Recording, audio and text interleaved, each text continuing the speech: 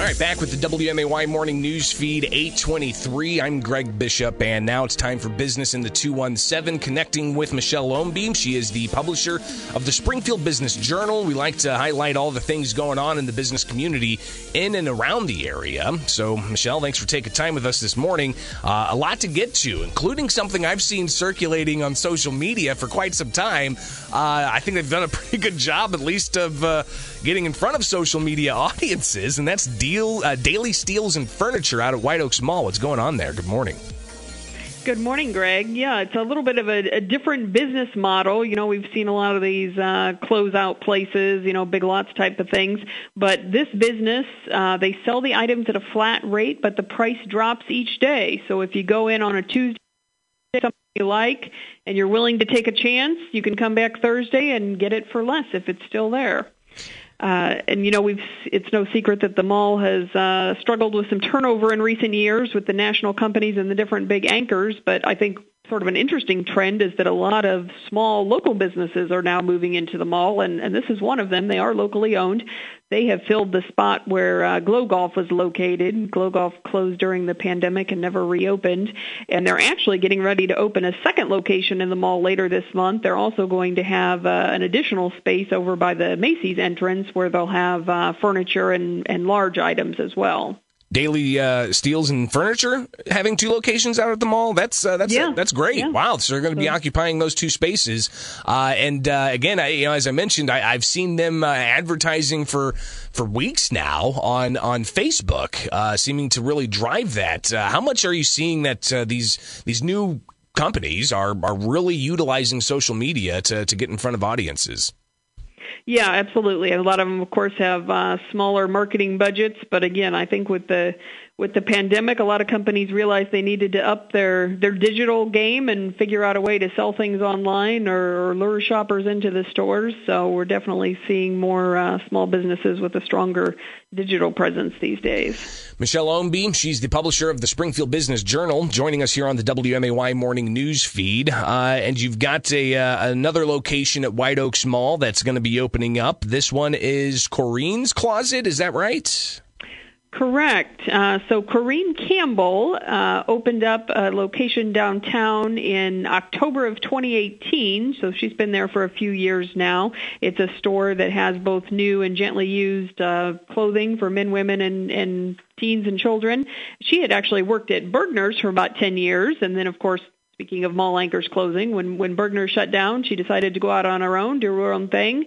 She's been a staple downtown there on South 6th Street, but she's now opened, as of last Saturday, she's opened a second location at the mall, and she says, the people that come downtown tell her they don't go to the west side, and the folks on the west side say they don't like to go downtown. So maybe there's a lot of misconceptions on both sides, but she feels like it's going to enable her to reach a totally different audience.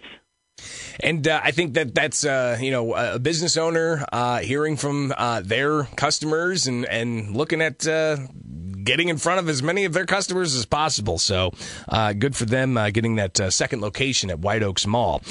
Something else, Jacksonville Restaurant getting a new owner and a new flavor.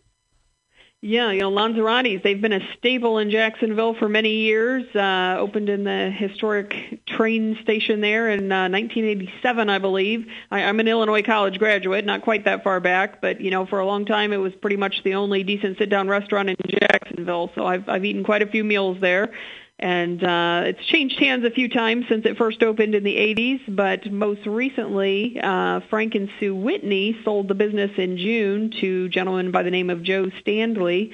He's a Jacksonville native, and he's been in Chicago for the last 10 years or so, got his culinary arts degree, and has been working in the Chicago dining scene, but again, COVID caused a lot of changes. He decided to come back home when the restaurant he was working at shut down and go out on his own. But he's reinventing Lanzarotti's. It's going to be called Proud Richards, and instead of Italian, it will be a contemporary American menu. So kind of freshening things up and bringing something a little different to Jacksonville.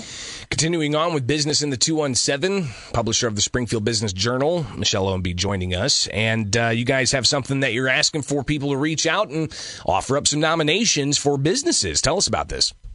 Yes, so speaking of small businesses, we know they usually have limited marketing budgets and usually can't afford to hire a PR person to toot their own horn and that kind of thing. So if you know of a small business that deserves some additional recognition, we ask that you nominate them for our 15 Under 15 Awards program. As the name implies, we recognize 15 businesses with 15 or fewer employees, sponsored by United Community Bank, and the only requirements, they have to be in business at least 2 years and located in Sangamon or Morgan County, and of course have fewer than 15 employees, as I mentioned. So we are taking nominations through the end of the month. You can get on springfieldbusinessjournal.com and just click on the awards tab to submit a nomination for a small business that you know of. And that nomination process open to anybody in the public that wants to make a nomination? Yep, absolutely. You don't have to be an employee of the business. Maybe you're a customer and you've been really impressed by how they've carried on. So, yep, anybody at all can make a nomination. So make that nomination today with the Springfield Business Journal to recognize the 15 Under 15 for small businesses. Michelle Ownby, publisher of the Springfield Business Journal, here on the WMAY Morning News Feed with Business in the 217. If people want to get more regular updates from the Springfield Business Journal, where can they find it? Well, as long as you're on the website making a nomination at springfieldbusinessjournal.com, you can also sign up for BizBites. That's our weekly newsletter, and it's free of charge. Comes to your inbox with a roundup of what's happening in the local business community. And, of course, you can also sign up for the print edition and get that delivered to your home or office.